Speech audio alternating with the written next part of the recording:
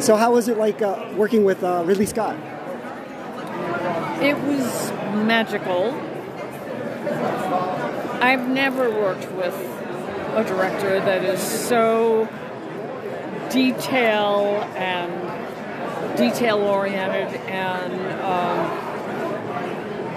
just focused. He seems very meticulous with his art direction.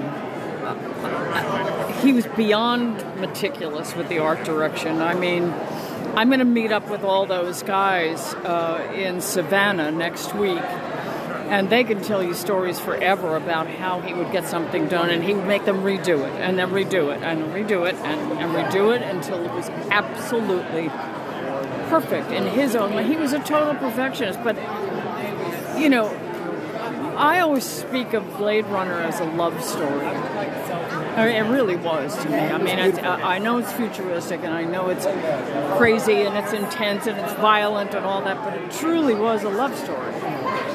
And there were many things that made it that.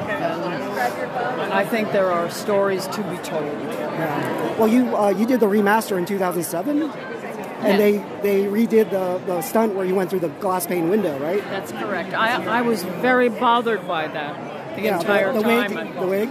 Couldn't stand it, and I never got to shoot the dance, which I did on my own. It's on YouTube. Oh, right, yeah. They were supposed to do a whole scene with you on the stage. That's right, and it was all drawn out by Sid Mead. Drew it. It was all done, and we never got to do it because they pulled the plug on the film. They run out of time, or they run out of money, or both. Sorry, what? Did they run out of time, or did they run out of money? Well, the director's strike was coming up, so they had to, and plus they had spent a lot of money, so they didn't want to do anymore. But that was basically it. They had to pull the plug. Ridley would have insisted that dance was shot, but we didn't get to do it. Yeah. I did. True. Yeah. Well, you were involved in 2 iconic movies because you were in Roger Rabbit as well. That's right. I have been. I've been very lucky in my career. I have to start patting myself on the back one of these days. Incredible, right? You wake up and you're like, wow, I was in 2 groundbreaking visual effects movies. I know. I mean, yes, I was. Yeah. Amazing. So, like, what do fans usually ask you most about? Which movies do they ask you about?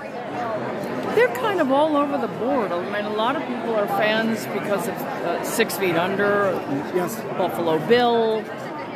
I did a series called Call Me Fitz, and I won 2 Canadian Emmys for Best Comedian. People didn't see it here because it was a Canadian HBO production. So they didn't get to see it. It was a fabulous series. It went on for 3 years with Jason Priestley. It was wonderful. Oh, wow. Yeah. And nobody saw it. Well, I mean, we'll look for it. What was it called? Call Me Fitz. Call Me Fitz. We were used car salesmen.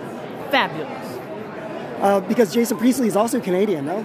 Yeah. Okay. Oh, no, he's brilliant. Wow. Brilliant. Directing, too. Yes, absolutely. Well, thank you for your time, Joanna. Okay, thank you. Bye. Ciao.